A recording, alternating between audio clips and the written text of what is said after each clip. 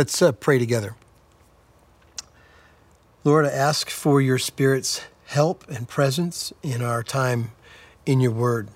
I pray for the hearts of the people, that they'll be encouraged by taking a look at your heart, your affections for us. God, we love you. It is our heart's greatest desire to know you. Help us know you in this way, we pray in Christ's name. Amen. I hope you've been with us for the last couple of weeks because we've been going through a series looking at the heart of Christ for sinners, specifically from the words of Jesus himself in Matthew chapter 11, verse 28. I'm going to remind you of them again, where Jesus says of himself, "Take my yoke upon you and learn from me, for I am gentle and lowly in heart, and you will find rest for your souls." Here you find the only place that I know of where Jesus actually reveals his heart, how he feels or how he thinks about us and about the issue of sin and salvation. It has been a wonderful reminder for us and for me personally, being reminded of the promise of God that he promises peace and rest. Rest for your souls, he says in Matthew 11. And in Philippians chapter 4, verse 7, a peace that surpasses all understanding.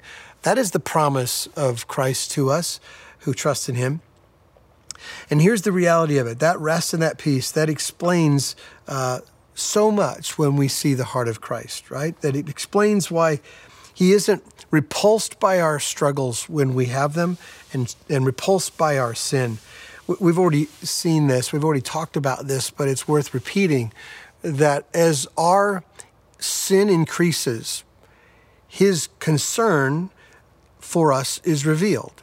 It grows and grows as our sin grows. Not that sin grows to reveal the grace of God. That's what Paul says, let that never be. But the reality of it is, as we experience our trouble in life, his joy increases as he rescues and as he redeems and as he reveals and builds into us the image of himself. And that's a wonderful thought to remember, that his joy rises and falls with our joy. It's not just at the moment that we're saved, which is clearly something I think most of us know. We experience it, that all heaven rejoices when we come to faith in Christ. But his joy increases as we navigate through our struggles in life, throughout our life, every day of our life. One of the Puritan writers influenced that perspective with these words. He said of the joy of Christ, he said that the joy of Jesus increases to the degree that the sick come to him for help and healing. It's the whole reason why he came. How much more if the diseased are not the strangers, but are his very own children? So with us and so with Christ. He does not get flustered or frustrated when we come to him for fresh forgiveness, for renewed pardon with distress and need and emptiness. That's the whole point. It's what he came to heal. He went down into the horror of death and plunged out through the other side in order to provide a limitless supply of mercy and grace to his people. But there is a deeper point. Jesus doesn't just want us to draw on his grace and mercy only because it vindicates his atoning work. He wants us to draw on his grace and mercy because it is who he is.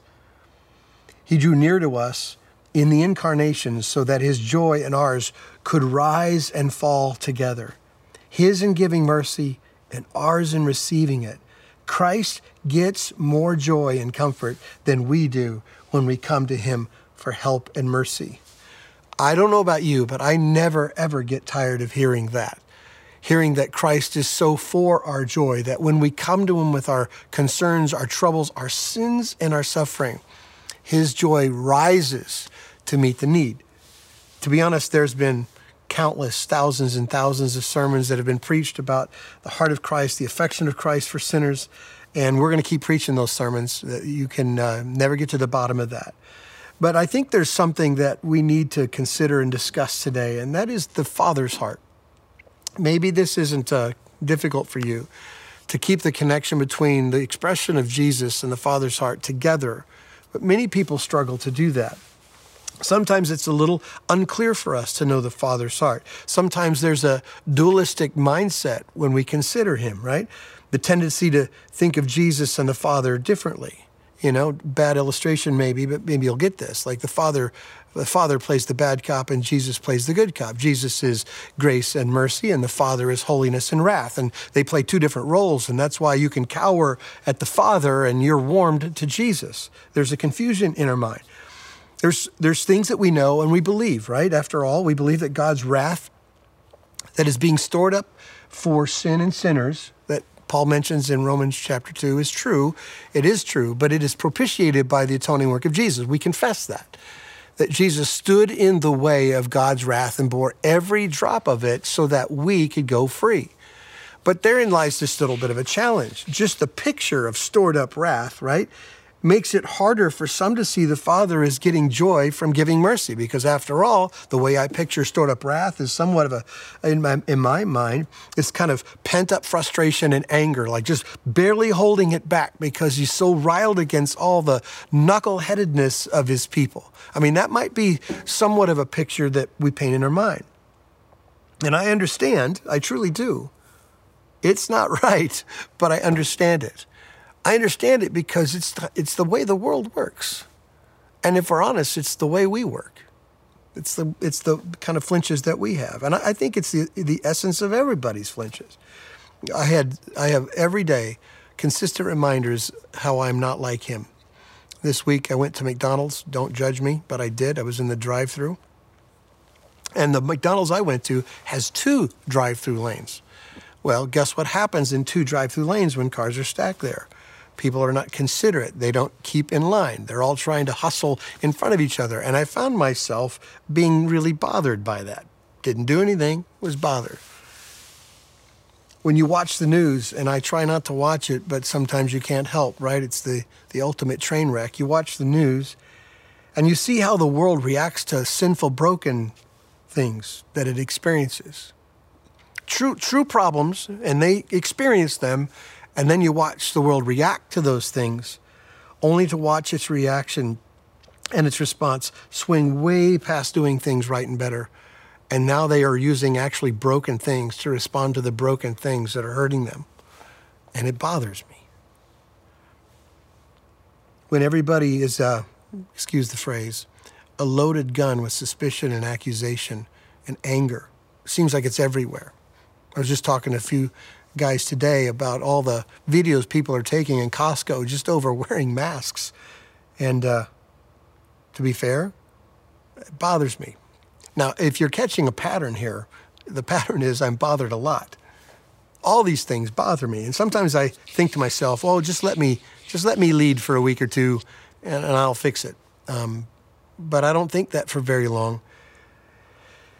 Because I just express the same frustration and anger and rage that everyone else does. And I would put everyone in the world on a permanent timeout. And then you wonder why you're confused about the image of God. Because when I express my own, right, inconsiderate behavior, when I choose to use broken things to address the broken things I find in my own heart, when I'm suspicious of others or judgmental of others or lose my temper with other people, well, then I'm waiting, right?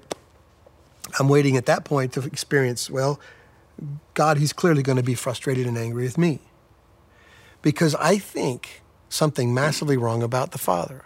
I think this mess that we're in affects his heart like it affects my heart. And it doesn't. It doesn't move the needle the same way for him as it does ours. Where mine might be total frustration and anger, that isn't the heart of the Father. And so that's what I want to do in our brief bit of time today, is just take a look at the Father's heart and how it shares with Jesus his concern and his grace. There's another way to maybe ask the question, what is his disposition? Like, what is he naturally like? What does the Father normally feel and behave like? We know and confess in our doctrine, in our teaching, the Father is holy, he's good, he's right, he's true. Yes, he does have wrath stored up for sin and sinners who will not repent. Those things are all so true. And there are so many implications, so many so whats to be said regarding those truths that we confess. God is perfect in all of his attributes. But what's his heart? What does he really feel deep inside of him? Or as the writer of the book that we've been reading, Dane Ortlund, says, what is he on the edge of his seat eager to do? I love the way that that paints a picture for me. What is he eager to be busy about? And that's a question we want to answer. And I'll make it real simple and then I'll defend it, okay? Here's the answer. What the Father delights to do, what's most like him, what's most natural to him, what he's inclined to do, what he's sitting on the edge, quote unquote, of his bed, ready to get busy with, it's to express mercy and love. That's what's most natural to him. I'm going to take you through several passages, and you probably can't keep up, but I'll just read them and make some points. They're very familiar passages, but overwhelming quantity of the description of the nature of God and his heart. Ephesians 2, one of the most famous, most familiar passages of Scripture, by grace you've been saved. But just prior to that, the reason why grace is so profound and so wonderful for sinners is because of the condition of our hearts in the first part of Ephesians 2.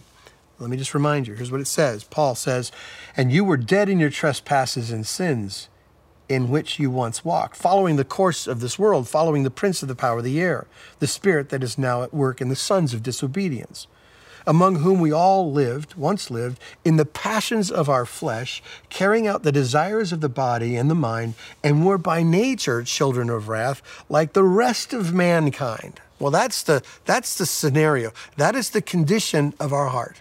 And then Paul throws in the greatest sentence ever. "But God, being rich in mercy, because of the great love with which he loved us, made us alive together with Christ. By grace, you have been saved." What an amazing truth.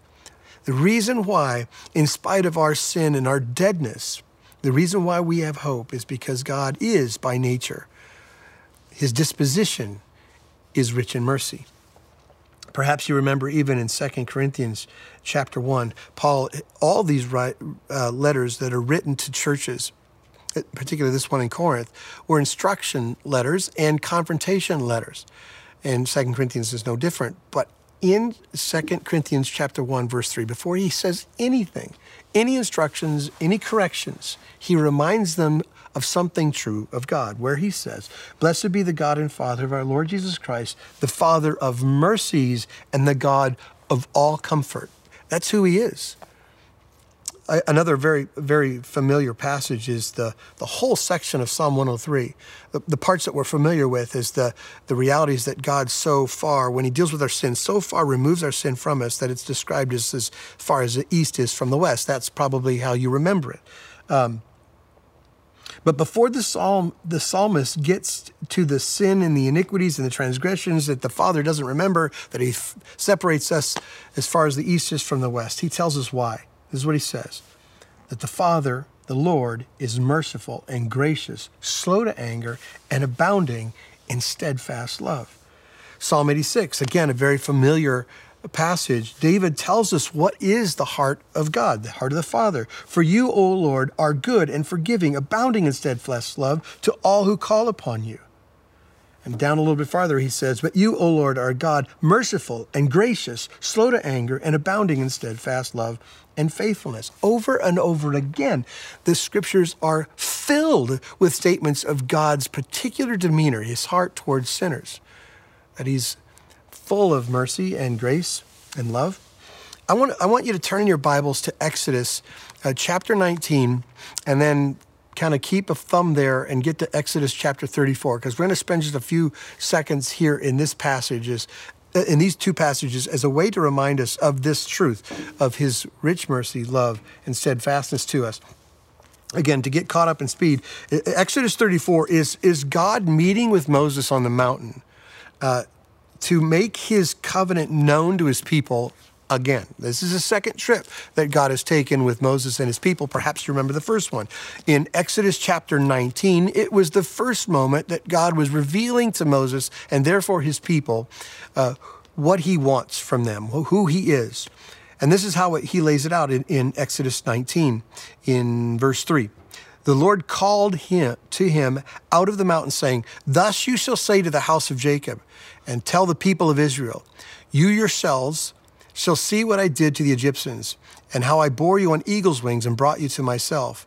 Now, therefore, if you will indeed obey my voice and keep my covenant, you shall be my treasured possession among the peoples, all peoples, for all the earth is mine, and you shall be to me a kingdom of priests and a holy nation. And these are the words you shall speak to the people of Israel." That is the first statement that God makes to Moses to tell his people. And then he begins these long chapters of the Ten Commandments and all the law. This is the way it's supposed to work. Well, you know how that story finishes. Before all this law is brought to the people are struggling, wondering where Moses is, and they long for home, Egypt. And this horrible scene where they build a golden calf and begin to worship an idol happens. All right, that's the first go around with this communicated what God has for his people. In Exodus 34, we pick up the second time that Moses climbs the mountain to hear from God his instructions of the covenant. And this time, what God says sounds really different. And this is what he says. Verse 5 of chapter 34, the Lord descended in a cloud and stood with him there and proclaimed the name of the Lord. Here it is. The Lord passed before him and proclaimed, the Lord, or Yahweh, Yahweh, a God merciful and gracious, slow to anger and abounding in steadfast love and faithfulness, keeping steadfast love for thousands, forgiving iniquity and transgression and sin, but who will by no means clear the guilty, visiting the iniquity of the fathers on the children and the children's children to the third and the fourth generation. Do you see the difference here between the first testimony of God to the people of Israel in Exodus chapter 19 and now in chapter 34? Here's what 34 begins with. God brings to the people what their hearts needed to hear based on their rebellion to turn from God. Of all things God could say to Israel after the whole golden calf situation was to say, you need to know who I am. I'm merciful. I'm forgiving. I'm steadfast. I'm faithful. I'm true. I'm full of grace and mercy. I don't know how any of the people of Israel would have heard that, but that would have just melted me at that moment. Knowing what I've done, knowing who I am, that God would lean into his people then with a reminder of who he is, who his demeanor is, what he naturally is, that he's gracious and merciful. I want you to notice a couple things about this particular section. I first noticed that there's a people that God won't forgive. It's mentioned in verse 7, right? He will by no means clear the guilty. In other words, the people who won't repent will not experience the graciousness of God or the mercy of God or the affections of God or the steadfast love of God. If there are people who stand their ground and say, it's not me, I'm not guilty, then you will not receive this mercy, this grace. This picture of him visiting this iniquity on the fathers and on their children and the children's children is just this idea that discipleship works. And if kids take up the cause of their fathers and don't change the direction that they were taught, they too will be in a condition where they won't be repenting, they will not see their sin, and they will rebel against God. The bottom line is that to all who repent, the heart of Christ, the heart of God is on display here. That he is compassionate towards them, to see and to care. Now, there's 5 expressions in this passage of the Father's heart. I want to just mention them again. He says that he's merciful and gracious, that he's slow to anger, that he's abounding in steadfast love and faithfulness, that he's keeping steadfast love for thousands, that he's forgiving iniquity and transgression and sin. Let me just suggest that you use the last 4 statements to explain the very first statement of his mercy and graciousness, right? So here's the how. How is this merciful and graciousness defined by the other parts of this statement of God's character? First of all, it says, because the Father superabounds in steadfast love and faithfulness. You've heard us say these things in different ways, but just think about his love being tenacious, unstoppable, flowing from an endless resource. There have been times where, just recently, I think about 3 years ago, we were in Alaska at the Tenalian Bible Camp, and we went for a hike to the I don't even remember the name of the river, the big river. It's full of rapids. And I'm standing there on the edge of this river. I never consider that there's a source somewhere to all this water. It just never stops. It roars and it roars and it roars and it roars every minute of every hour of every day of every month of every year. It never stops. And as much as that looks like an unending, like limitless supply of water, the mercy, the grace of God, the steadfast love and faithfulness of God has way more resource than even that river in Alaska. It's unending, it's limitless. He goes on to say another reason how he's so merciful and gracious, and that is because he's slow to anger. Some have described it as not having a hair trigger, and I love that picture because I can relate to that. Someone once said that love cannot last where anger has a hair trigger. Like love just dissipates when that happens. If God was like that, if he was quick to anger, well, you and I wouldn't survive the next minute of our lives, let alone deal with eternity. His patience is perfect patience. He's truly slow to anger. The text goes on and says that the Father is steadfast in his love, which is what makes him slow to anger. The word, you've heard us use this many times, steadfast love is hesed love. It's a Hebrew word for love. And it's so profound in its width and its depth that most translators have a hard time finding word or a couple of words to kind of truly paint the picture of what it is. Some have defined it this way. It's a love and it's a loyalty that inspires merciful, compassionate behavior towards someone. And that helps, but sometimes like biblical illustrations make it even clearer.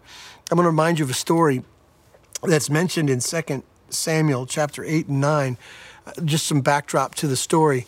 David is king, but David's pre-king days were interesting in that he was called out by God to be king while Saul was still king. And all the tension that existed between Saul's insecurity and David's future were at play in this whole passage. And in the midst of all the things that God was doing and using David to defeat the Philistines and fight the battles of God's people, Jonathan, who is Saul's son, saw David, and the text just makes it really clear that his heart went out to David. Like he saw some things in common that he shared with David, that they were both very strong, principled men who believed in God, and their hearts were knit together. They loved each other. And they didn't know during this battle season if anybody would survive or who would survive. So they made a pact with each other that whoever survives this season, we'll make a promise to each other's descendants that we will love each other forever. That kind of hesed love thought. Well, we know what happens to Jonathan. Him and Saul both die in a battle, but then fast forward to this 2 Samuel chapter 8 and 9. David is the king, and he's done what kings have done. He goes to battle, he wins wars, and he establishes his kingdom, and he brings peace to a people. And he's starting to think and to consider, well, what other things can I do to be a good king? And then he stops and he says, well, I remember the promise I made to Jonathan. And he asks some very poignant questions. Is there anybody of Saul's family, of Jonathan's family, that I can fulfill this promise to? And there's where this character comes into play, this person named Mephibosheth. And the reality is that Mephibosheth's story is pretty brutal. In the moment where King Saul and Mephibosheth's father, Jonathan, were in a battle and they died, the text tells us that a nurse picked up this young child, Mephibosheth, and tried to run to escape because, after all, if the king dies, they come after descendants, right, to destroy any future threat. And the nurse trips, the text tells us, and cripples the boy. He's spent his whole life now. He's no longer a king's son at all. He's crippled and he's without. David considers, what can I do to fulfill my promise? And someone tells him about this boy that Jonathan had. So the text is really clear that David goes about fulfilling that promise. And it's interesting, in the promise that he fulfills to Jonathan and ultimately to Mephibosheth, is that he takes this crippled, fearful young man, and he brings him into his court, and he brings him into his table. And there's some wonderful word pictures here that bringing him up to the table is covering over his shame, which is a wonderful way in which how God deals with our sin, and that he ultimately provides for him. He takes all of the inheritance that his grandfather Saul had, all of his provisions, all of his land, and he gives it to Mephibosheth, making a provision for him. So he provides for his brokenness. He covers up that. He covers up his need with that graciousness. And let me just tell you, in the passage in 2 Samuel, there are 3 uses of this hesed love that David uses, again, to describe this kind of heart for this promise. And he says, is there anyone left of the house of Saul that I may show him kindness? There's that word, hesed, for Jonathan's sake. A little bit farther down, he says, is there not still someone at the house of Saul that I may show the kindness or the hesed love of God to? And then ultimately, when he meets Mephibosheth, David said to him, do not fear, for I will show you the hesed or the kindness of love to you. You have a wonderful picture here of the Father's hesed love for us. In fact, the text says that the steadfast love of the Father. It's permanent. It's loyal. It never forgets. It covers our shame. It provides for our needs. The love of God isn't just a feeling. The love of God is massive action, eternal action. He loves us before the foundations of the world, and he makes a promise to finish the work that he starts in us. From beginning to end, all that we need comes from his heart, his hesed love heart, to care for us in those ways. Let me just finish with a couple other things. How is the Father's heart merciful and gracious? Well, if we go back to that passage in Exodus, and this is where some of the translations I don't think do it justice, because it says in here that he's keeping steadfast love for thousands. The picture that's painted when you think of thousands, that his love is pointed at people. And so you go, well, the subject of that sentence is thousands of people. Well, that's not what it says. The text actually is referring to thousands of generations. So the subject of the sentence has nothing to do with the thousands of generations. It has to do with the eternal promise of God.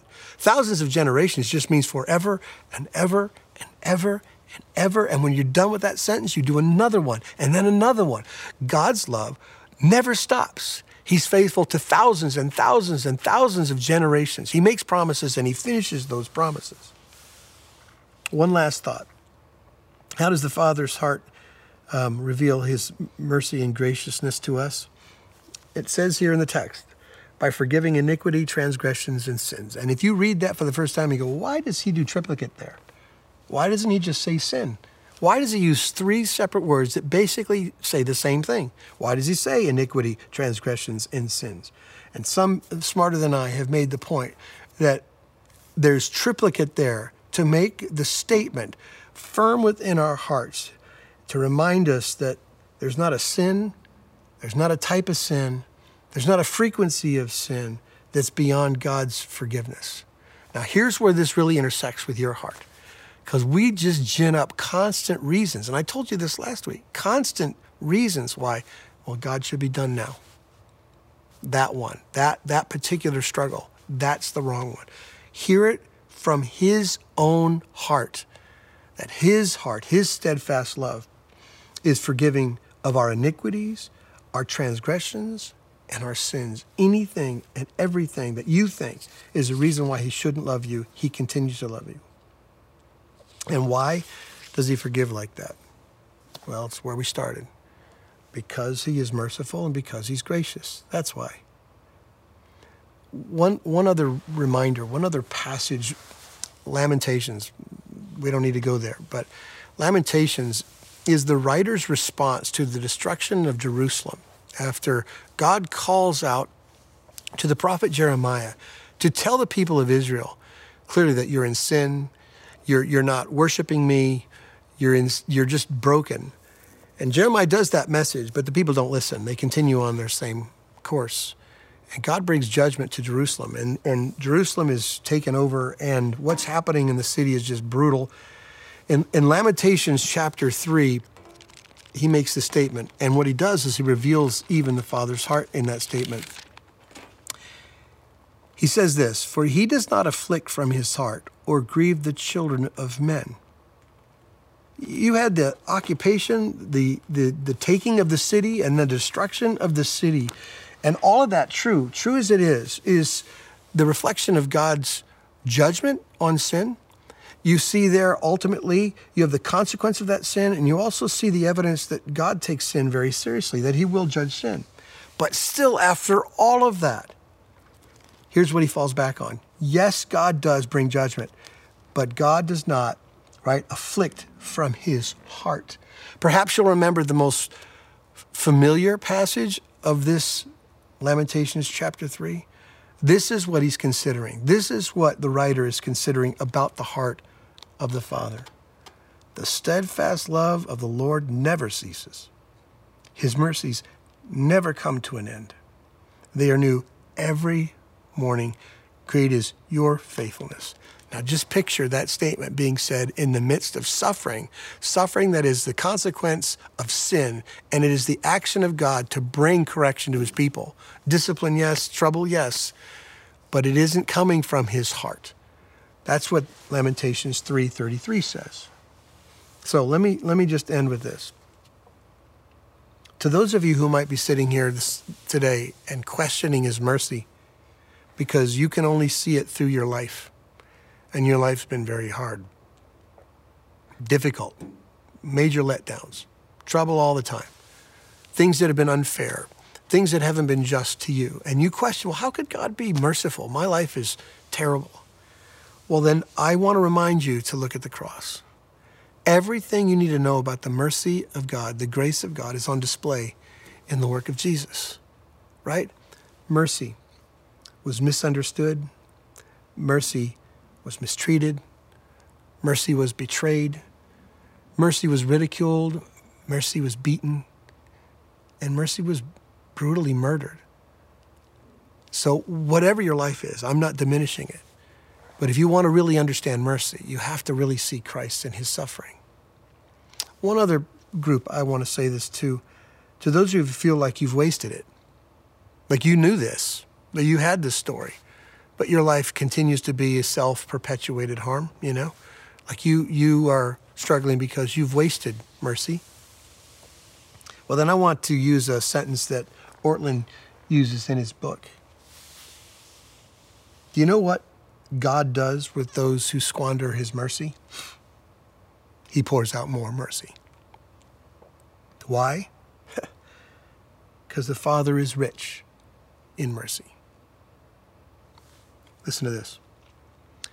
That God is rich in mercy means that your regions of deepest shame and regret are not hotels with which divine mercy passes, but homes in which divine mercy abides. It means the things about you that make you cringe most make him hug the hardest. It means his mercy is not calculating and callous like ours. It's unrestrained, flood-like, sweeping. It means our haunting shame is not a problem for him, but the very thing he loves most to work with. It means our sins do not cause his love to take a hit. Our sins cause his love to surge forward all the more. It means on that day when we stand before him quietly, unhurriedly, we will weep with relief, shocked at how impoverished a view of his mercy heart, rich mercy heart, had truly been. Let's pray together. Father, I confess, we confess as your people that we have very small views of your heart. From time to time, we get a little snapshot, and then some struggle, some situation, and it just flitters away. God, so today, just looking for this brief moment at how your heart is rich in mercy and steadfast in love and gracious to us. God, I pray that your Spirit would just press it into every fiber of our being, that we would understand maybe today in more profound ways than ever before how deep and how wide and how great is your love for those who fear you. God, we love you today. We pray this in Jesus' name. Amen. Nothing could be more appropriate after just being reminded of his forever steadfast hesed love for us would be when we grab these elements like we do every week and we do what Jesus commanded the church to do, to remind ourselves when we gather of his sacrifice. The most perfect picture of this faithful love is in the body that was broken on the cross for us. Jesus says to eat this to remember. So let's eat together, church.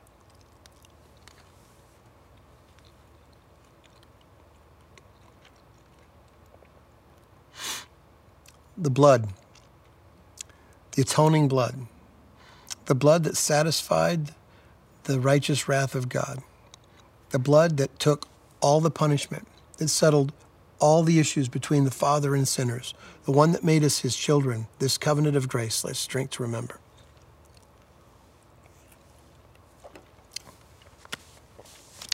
Let's continue in our worship and sing to him.